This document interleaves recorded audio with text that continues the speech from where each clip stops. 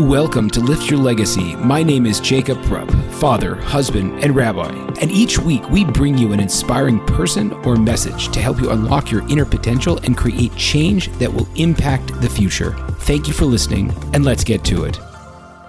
Today, I am thrilled to have Rabbi John Jaffet, someone I've actually known for over a decade, one of the legends, the rookie legends, if you would, in the outreach world, someone that when I was in yeshiva and I was starting to work, there was this guy that was coming that was leading all these students from Canada. It's like, who is this guy? How old is this guy? And, that was 10 years ago, believe it or not. And he is now the director of Or Sameach of Toronto, the campus division, and rocking out at 9 schools out there. So Rabbi Jaffet, good morning. How are you? Good morning, Rabbi Rupp. How you doing? Fantastic. So I wanted to ask you first and foremost, at what point did you feel drawn to go into serving the Jewish people on a professional or, on a deeper, on a more profound level? Well, my undergraduate degree, I was studying medicine, pre-med at the University of Toronto. And, I came from a very small town. I come from northern Canada, from a place called Sault Ste. Marie. There's almost no Jews there, very little Jewish education. So when I went to University of Toronto, I suddenly had the opportunity to learn more about Jewish stuff for the very first time. So you grew up unaffiliated largely? Yeah, completely. Virtually completely. Amazing. Okay, go ahead. So I joined Jewish fraternity. I started meeting with rabbis on campus. I was on the board of Hillel, Israel Advocacy, you name it. Everything I was doing in my spare time was Jewish stuff, so I loved it. And I really hated all the science stuff from pre-med. And so it kind of dawned on me one day that I don't actually have to be a doctor, and that I can actually do all the things I'm volunteering to do anyways and get paid for it, and I'll never have to work a day in my life. So I kind of just jumped on board. I said, great, let's do it. At what point did you find Or Sameach, and what was that experience like? And what were you really looking for when it came to your Jewish experience, and why did you end up honing in on this? Or Sameach actually found me. To this day, I'm not sure how they got to me, but I met a campus rabbi named Rabbi Jacoby, to whom I owe a huge debt of gratitude when I was in university at the very end of first year. My second year university invited me to go on a little spring break vacation with him and some other students, and we went to yeshiva in Muncie, also called Or Sameach, but not actually affiliated with the original yeshiva anymore. And then when I came back from that, I had such a great time learning the yeshiva for the very first time. I was kind of raring to go, and out of the blue, I got a call from Or Sameach in Israel. And again, I have no idea how they got my name and number. They said, hey, you want to come back for a 2-week trip in the summer? I said, yeah, let's do it. Great. Even though I'd never been interested in yeshiva before in my life. And so I went on the JLE trip, and within the first, I think, 2 or 3 days, I just wanted to go home. I couldn't stand it. I wanted to get out of there really fast. But I decided to give it some more time, and I was learning great things, and I really enjoyed the rabbis that were there, and eventually became a little more comfortable. And I think, I tell my students all the time, all the real growth in life is when you're outside your comfort zone. And so I got a little more comfortable. And at the end of that trip, they said, there's not too many Canadian guys in this program. Maybe you want to bring some friends, come back again for free. I said, great, free trip to Israel, let's do it. And so in the winter, I took a bunch of my friends from the university campus to come to Or Sameach, come on another free trip. I said, great, I came to Israel for free in the summer, came to Israel for free in the winter. Done, seen Israel, been there, done that, done the yeshiva thing, it was great. But on the bus ride to the airport, when we were all done that winter trip, there was 2 rabbis sitting at the front of the bus, Rabbi Adler and Rabbi Geffen from Or Sameach. And they said, John, when are you bringing some more guys? I said, honestly, I've had a great time. I've learned a lot now. I've kind of been there, done that. They said, but just give us dates for like the summer. Tell me what days in the summer would be good for the next trip. I said, probably the very end of April, beginning of May would be good. And they looked at each other with this look of just not understanding. And they opened up their calendar and said, oh, okay, so between the end of Pesach and Shavuot sometime, perfect. And it hit me like a ton of bricks. I was like, oh my God, these guys actually don't know the calendar.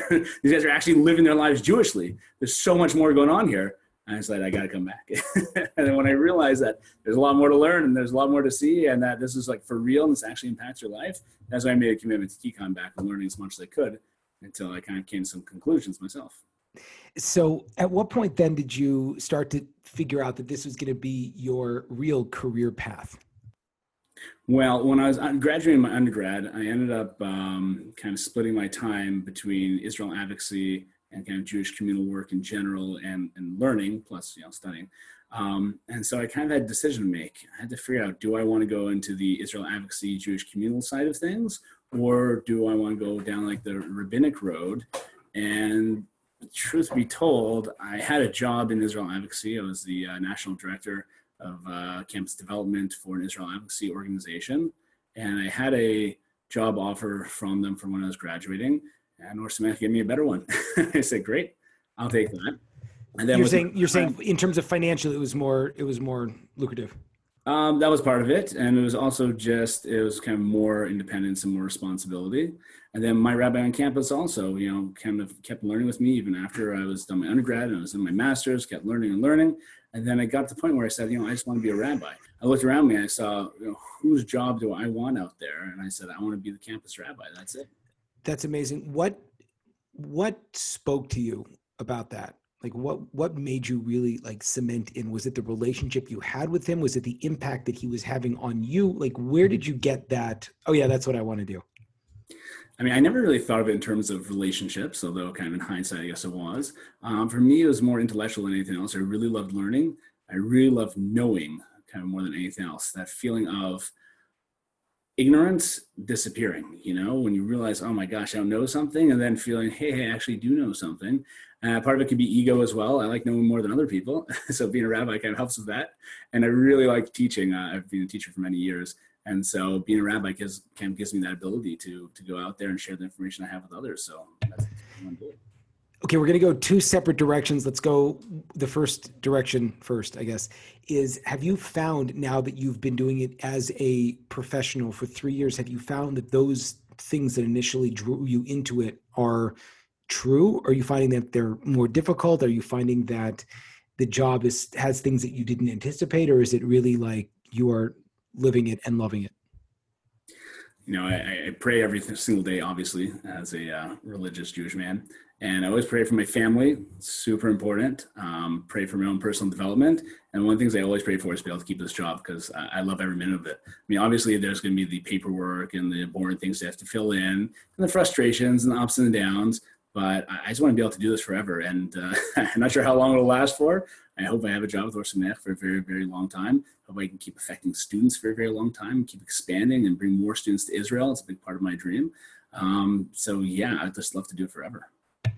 That's unbelievable. Do you find when it comes to the world of Israel advocacy, and because this is something that's obviously very near and dear to all of our hearts, that the Jewish world as a whole is looking at a largely rapidly, and I don't know if Canada is the same way, but a largely disengaged and unaffiliated population. And everyone's trying to figure out, how do we reach them? Are you finding, obviously, in terms of your own life, that, I don't want to say the word religion, but inspiring a person spiritually is going to lead to Israel advocacy? Or do you find that Israel advocacy will eventually get someone to spirituality? Why is it that you focused on this one path and not the other path necessarily of being involved in influencing for Israel? I mean, I think they're both really worthwhile causes. I think that the apathy of this generation is affecting both of them totally. I think a big part of it is just the smartphone generation where people are just staring at the screens constantly. And at the end of the day, it's really kind of like a drug addict. They understand there are more important things in life and their longer term happinesses, but that short term buzz of seeing the next, being on the Facebook or the Instagram or the Snapchat chat, or again, like the next like and whatever they want, that short term desire being fulfilled is much more important to them, unfortunately. So I don't think that Israel advocacy can necessarily lead to spirituality, but of course it could. I don't think that spirituality will lead to Israel advocacy, but hopefully it will. So, I mean, my goal is to really support students in any way they want to. So it happens to be, and this could be like attracts like, but a lot of my students are into Israel advocacy, are very pro-Zionist on campus. So I'm fortunate to be able to support them in doing that and kind of fulfill my own desires to do that as well. Going into the situation with the smartphones, et cetera, how have you found in your own life that as the world sort of develops and that more and more is going online, how have you combated that in your own life? And do you feel that Jewish outreach or the kind of work that we do, or now you're doing much more full-time than I am, is that the way that things are going? Obviously, there is always the relationship, but should there be more focus on utilizing the tools which are now completely kind of taking over everybody's life? I mean, for me, not using a smartphone to communicate to my students would be like not using a pen or a paper to write. I mean, not using a computer, that's how you talk to people. And the truth is, because students are so distracted with this technology, the only way to get through to someone is to send them a text message, an email, give them a phone call, leave them a voicemail, and send them something on Facebook as well. So, I mean, I would be absolutely unable to do any job without it. On the other hand, in my personal life, I find myself, reaching for my breast pocket like every 5 minutes to see if the phone buzzes, something going on. And I realize that's affecting me. The one time I don't do that is on Shabbos, which I think is really interesting because I think it reflects that in my mind, I go into like Shabbos mode. In Shabbos mode, I'm not interested in cell phones. I'm not desirous for them. I don't want them at all. It's not until after Mikhav Dala that I have that desire to go grab them. What I worry about is that for my students who are used to having the cell phones on Shabbos, we're totally addicted to them 7 days a week. I don't know how they could become Shomer Shabbos. I really worry about their spiritual growth because of them. That's really interesting. So that's something that I never dealt with that was never even a thing that crossed my mind until you just said it. So what do you mean? You think that more than anything else, the fact that now people are so addicted to their phones is going to be a huge hurdle, the biggest hurdle for becoming Shomer Shabbos? I think so. I'm definitely seeing it with my students who are growing in many, many other ways. And like, that's a one thing some of them just can't put down. It's like trying to grow and develop spiritually as a smoker. If you're addicted to smoking, you're smoking. I mean, think about how many times you look at your cell phone a day. 100, 200? No, it's a lot more. They've said 2,000. They said 2,000 cigarettes a day. And suddenly you're going to stop when Friday comes in. It's impossible. So, I mean, Kananahara, I do have some students who are able to kind of shift that. And the big key to that is make sure you're busy on Shabbos, make sure you're engaged in Shabbos. Shabbos is not a day off, it's a day on. It's a day when you're engaged and involved with stuff. But man, as soon as they get home from that Shabbos dinner, I hear from our students, boom, the cell phone's out, they're playing Pokemon Go, they're texting their friends, and it's just impossible. Out of curiosity, you find, and as I did, I'm sure that because you're getting so much out of your work, and I think that as a society, we are sort of moving more either on the entrepreneurial side or on the side of people that are tremendously emotionally committed to the work that they do. And again, I know that's not everybody, but I think that more and more people are sort of accepting that the factory mentality is sort of ending and that they can really find something that speaks to them. Certainly that's one of the character traits of the millennial generation, of which that's you. I'm like, depending on how you cut it, that's me sort of, but not really. When we're doing work that we feel deeply connected to, it becomes increasingly more difficult to shut that off and to go into the experience of having a Jewish family, which again, as much as it's all part of the same thing, when you are passionately in love with the work that you do, how do you find that balance and that ability to sort of pull back and to go into the private realm that is necessary in order to support the family, the marriage, the kids? Yeah, so in truth, my whole family's involved with Kiruv. So we have a lot of Shabbatons. My kids are on all of them. They love the students, have a great time. My wife works with me as well. She's the associate director. She learns with some girls and she cooks lots of the food and she's very involved in planning and everything. So it ends up being kind of a family affair. So it does become a little difficult to draw the lines. The one thing that helps me is that the way the semester system works is that really kind of from May until late August, I'm not involved really with students much at all. It's mostly just me in my office doing all the technicals, all the background stuff. And then I'm able to keep like a normal schedule where it's kind of like more of a 9 to 5, even though practically speaking, I do still end up meeting with students every week. It just kind of gives me that flexibility to balance out more. During the semester, I go to learn from 6 in the morning till around 10:30 in the morning. I come home for breakfast and get to see my kids then. And then I go to campus from around 11 in the morning until 9, 10 o'clock at night most nights. So, and then I go to my office till around midnight or 1. So I see my kids during the semester about twice a week, plus Shabbos, of course. But, the semesters are limited. They're only technically 12 weeks and usually a week off in the middle. So it's only 11 weeks kind of at a time where everything's kind of going nuts. And so out of a 52 week year, I have 22 weeks where I'm kind of out of it, but we still have Shabbos and we still have breakfast every day.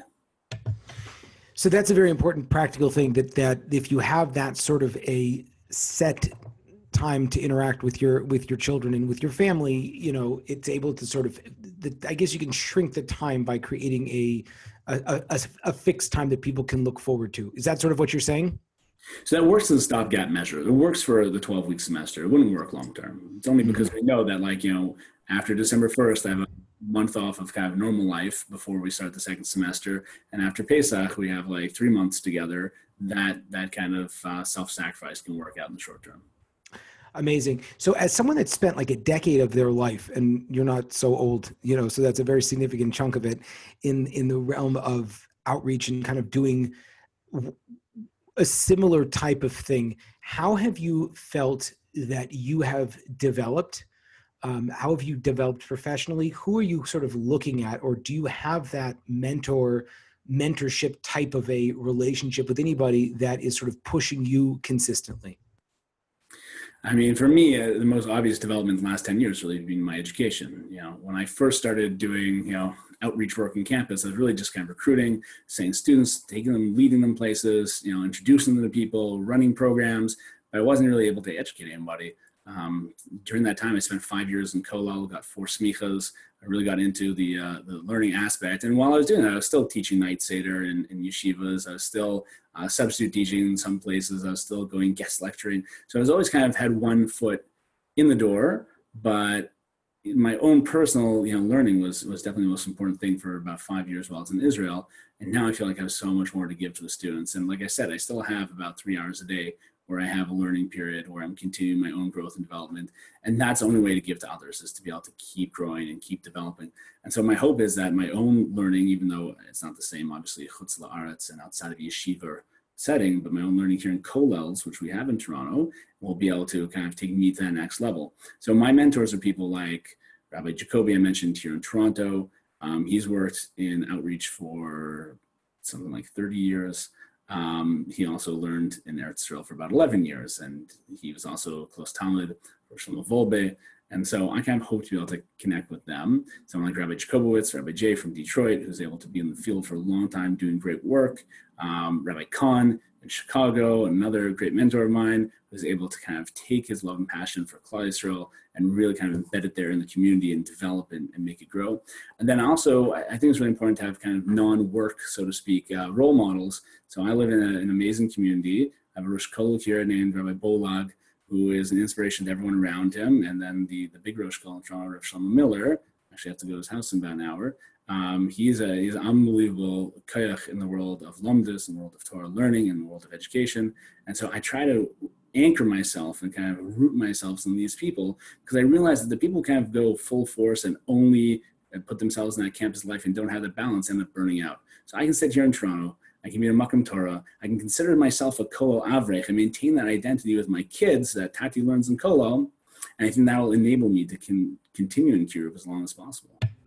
And is that what you think the people that are doing it for the long term have been able to do, that they're building up their community as well? Or, I mean, that I guess the reason I'm asking, and I definitely agree with that, is that I was very isolated, and I found that I did burn out, you know, into my career, and I couldn't really maintain it. And I looked at people that have been doing it for a long time, and I wondered like what that secret was. And again, you know, there's all kinds of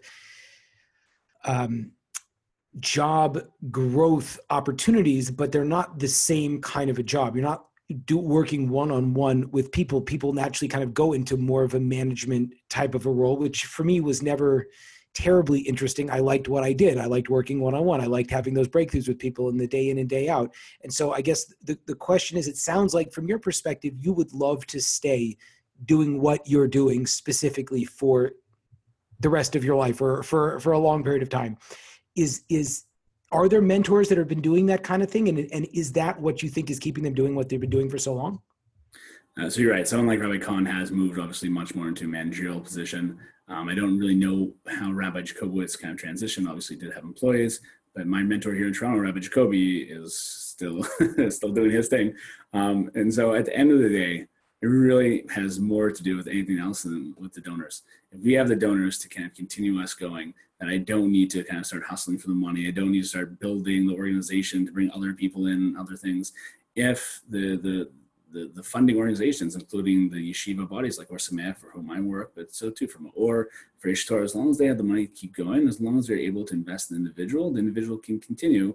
But again, as long as he feels balanced. So, like I said, here in Toronto, I've got kollels, I've got kids' schools, I've got everything I need to live a normal, healthy Jewish life. And so I can maintain that balance and keep going to the campuses, keep teaching the students ad infinitum. Going forward and looking into the future, if we can do that, have you seen, and the reason I'm asking is because you have spent so much time in the field already, or is the Jewish world changing? Are the challenges changing? Or is the way that we have to teach having to develop, or is it kind of the same game? I have no idea. That's the big question, Kiruv. I mean, I think it's very clear from the numbers point of view that the amount of Jews who are getting engaged with Judaism and going on to lead fulfilled Jewish lives is going down. And this is from speaking to other professionals on campus, speaking to NCSY people. It's also from seeing Jewish schools closing in Toronto, not the Haredi ones where I send my kids, but the modern Orthodox or the non-Orthodox schools are closing all over the place. And it's just kind of a trend in the Jewish community, unfortunately. And I remember when I was in university, even before that, people would pay hundreds and even thousands of dollars to go a trip to Israel. Now we're offering them a trip to Israel for virtually $0, and they don't even want to go. They'd rather go with their grandmother on the trip to Cancun or something. They just don't prioritize it anymore. I'm not sure why. I mean, it could be, there's all sorts of theories out there. Some people think that birthright kind of ruined it because now either a student has just been on birthright, they don't want to go again, or they haven't been on birthright, so they don't lose their eligibility, or they're going on birthright, so they can't go with you. Other people think that once you offer Israel for free, then it kind of devalues the whole thing. And so students are less likely to think of Israel as something important, something they want to engage with, because everyone's going for free anyways. It's their birthright, and therefore they don't need to take it. Could just be the smartphones, like I said. People want instant gratification. I don't know. But yeah, it's definitely gotten a lot harder out there. At the end of the day, I think that we do have to maintain the exact same thing that all successful Makarvim have been doing forever, which is trying to make a relationship. As Bentzion Klatsko always likes to say, Judaism is not a religion, it's a relationship. You have to makarve someone to you, not to Torah. So I think that as long as we keep that in mind, we can try to make real relationships with people and show them that we think that Torah is really important, that God exists and he loves us. That's the only way forward. It just might be that the numbers are going to be lower, and that's it. So my personal philosophy for Kiruv is not that we need to change the world and that the world's a ship on fire, we got to save every Jewish soul. I don't look at it that way, because unfortunately statistics show that within the next 3 or 4 generations, the Jewish world is going to look very, very different. Haredi Jews have 7, 8 kids in their families, 0% intermarriage rate. The secular or liberal Jews are having very few kids. They have a tremendously high intermarriage rate. Right now in America, I think it's about 70% intermarriage rate for non-religious Jews. And so unfortunately, what we're seeing is that the Jewish people who are not religiously observant are just assimilating themselves into oblivion. And they're not going to be there anyways in the next few generations. I think our job is to be there for those who are interested in, to be the lifeline for the Jewish people who think, hey, maybe there's something out there. For the individuals, the Yechidim, as we call them, who want to be able to taste authentic Judaism, authentic Torah. So I think we have an obligation as enlightened religious Jews to be able to give them those opportunities. Whether we end up changing the whole world or not doesn't make a difference. It's so funny because, and I'm not sure if this is something that bothered you, the idea of an enlightened religious Jew coming from, and it's so funny because when you make that statement, and I would make that statement, maybe Toronto is different from California. If you think about how far we've come from when we were growing up, and there's idea that sort of I could just be complete. I am going to just tell you my opinion. I felt, because I grew up, very strongly Reform. Not that meant I was doing much, and we would eat, everything under the sun, and never, went to Shabbat every now and again. Drove, of course, and I always felt that Orthodox Jews were kind of judging, and felt that there was only one way. And it's so interesting because having grown up with that, and having grown up again, and on a personal level, still staying very closely connected, in terms of loving the people, I can say stuff like that, and it doesn't bother me as much. Do you find that the Jewish world sort of it really holds on to their, I'm trying to figure out exactly how to say this.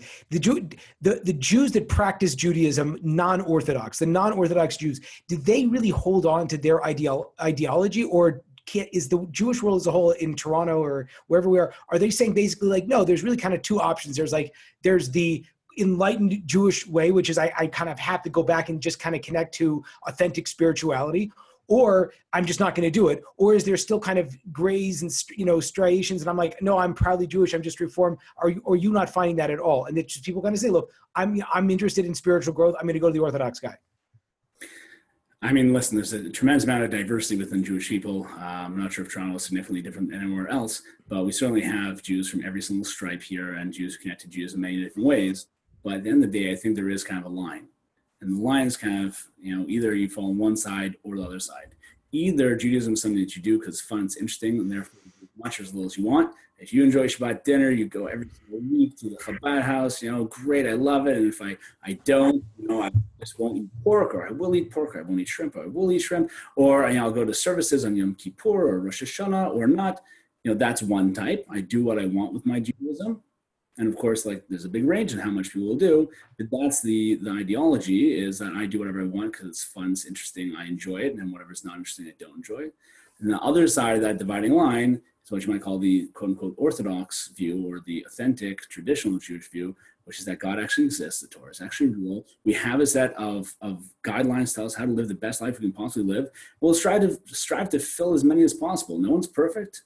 We'll try to do as many as we can, but there's an obligation here, and this is how we can lead a good life. So theoretically, you can have someone on one side of the spectrum who says, Jesus is really fun, I'm going to do all of it because I enjoy it. You on the other side of the spectrum who says it's an obligation, it's real, it's true, but there's a whole bunch I don't do because I haven't gotten there yet. And they could be ideologically, diametrically opposed, and yet you have one who is theoretically more observant than the other one. But at the end of the day, either it's real or it's not. Unfortunately, we live in a world of idea of subjective truth. It's true to me and it's true to you. They're both true, a different truth. This is not what the word truth means in English, unfortunately, and the idea of objectivity is being completely lost. But those who believe in subjective truth and who do what they want are on one side of the line. Those who believe in objective truth have to ask themselves the question, is it true? And if it is true, great, do as much as you can. And if it's not true, do whatever you want. I want to be very respectful of your time. I apologize. I have two more questions. because this is very fascinating for me. So one of the things you had mentioned was that it is a relationship, and the older I am and the more that I'm involved, now I've been doing it for a while also. I am finding less and less about making that ideological push, meaning I completely agree with the idea of the relationships, and I've become. I used to be much more pushy. I'm not now, and I even apologize to my students a lot of times. I'm like, man, if you had met me when I was starting in my career, you would have, oh boy. But do you find when you set up that hard line, because what you're saying, and I agree with it, is that is really the demarcation line. It's a very pointed, profound question. Look, is this true? Is this real? Or is it going to be just kind of come and enjoy and eventually we sort of hope that you make that jump? So at what point, and again, I know there's no yes, this is the answer on meeting number 3, but how much do you kind of try to compel your students to really engage in that question? And how much are you trying to sort of stay, not pushy, but just let them come and love you and love the life that you have and see the value of it and sort of speak to the exact opposite, which is that this stuff all kind of works also for your life. It's more relevant for your life. All the self-help stuff you're reading, Judaism actually has that. It really works well. And, health stuff, Judaism has that and it works well. So where do you kind of see that demarcation as your job as a rabbi to sort of push that ideological point, which is kind of from the way you said it, the tipping point between, I guess you say authentic and non-authentic Judaism? So, with any relationship, it has to be authentic, right? So I have this personality. These are my views, how I view the world. At the end of the day, I'm not gonna be able to connect with someone who views the world in a different way. And so, if someone's a type of rabbi who's very much about what Judaism can do for me and how much I enjoy it and how it's relevant to everything else, great, they should go that way, and they'll meet students who are like-minded. I'm much more into truth. I want to know what is real, what is not real. Don't kind of BS me here. Let me know what's really going on. If it's really going on, then it's relevant. It's not really going on, it's not relevant. And to be honest, if I can show you that Judaism has the same thing to say about health as some popular magazines, so go read the popular magazines. It's a lot more accessible. Judaism has something great to say about love and marriage that you can find in a popular book. It doesn't authenticate Judaism, it authenticates the book, so go read the book. So I don't need to prove that Judaism fits with the modern world at all. I can show students how Judaism is relevant to their lives in and of itself, and authentically so. That's what makes it interesting, quite frankly. But to tell you the truth, and this is what I hear from my best students, if it's not real, I'm not going to do it, Rabbi. I'll just take whatever I like out of it and go away from it. That's not good enough for me. So to answer the question is, you drive directly at that point, and you say that everything else that comes out of that you can find outside of the religion itself. With the religion itself, I'm going to really hone in and just give you the unique value of Judaism, which is the Torah learning, the Torah experience, and all of the kind of other stuff that you can get on your own time. I'm not saying that you can get all that from other places. I'm just saying that just because I can find it in the Torah and as well as other places, it doesn't authenticate the Torah. Correct. So the way I run, for instance, my Maimonides class, I do a 10-part Maimonides class, and I promise students at the beginning, every single class is about relevant Jewish subjects, something relevant to your life. Class about ecology and how we approach the environment. Class about business ethics and how we treat people when we're running a business. We have a class about medical ethics and making real decisions about your own healthcare. So everything has to be relevant to them, but it's all within this rubric of, is it true? Because if it's not true, then it's going to be irrelevant. I love that. Cool. And for those of us who are not so lucky as to be a college student in Toronto, how do people find you? How do people hear more about you? How do people connect with you? So we have a Maimonides program going on about 9 campuses now. The big ones are at University of Toronto, at McMaster University, at Laurier/Waterloo, at Guelph. You can find us at www.ohrcampus.com, and you can email me anytime, Rabbi Jaffit, Jaffit, at ohr.edu. Sweet. Rabbi Jaffit, thank you so much for your time. Thanks, Rabbi Rob. Good to see you. Appreciate it. There you have it, folks, another inspiring episode. If you enjoyed this, I ask you to please share this with your friends and to like us over on Rabbi Rupp through Facebook or on YouTube. And the more that we're able to get these important messages out, the more that we can really make an impact in the world. So I encourage you, please, to stay tuned. We have a ton of amazing speakers coming up, and also to tell your friends about it. Thank you very much.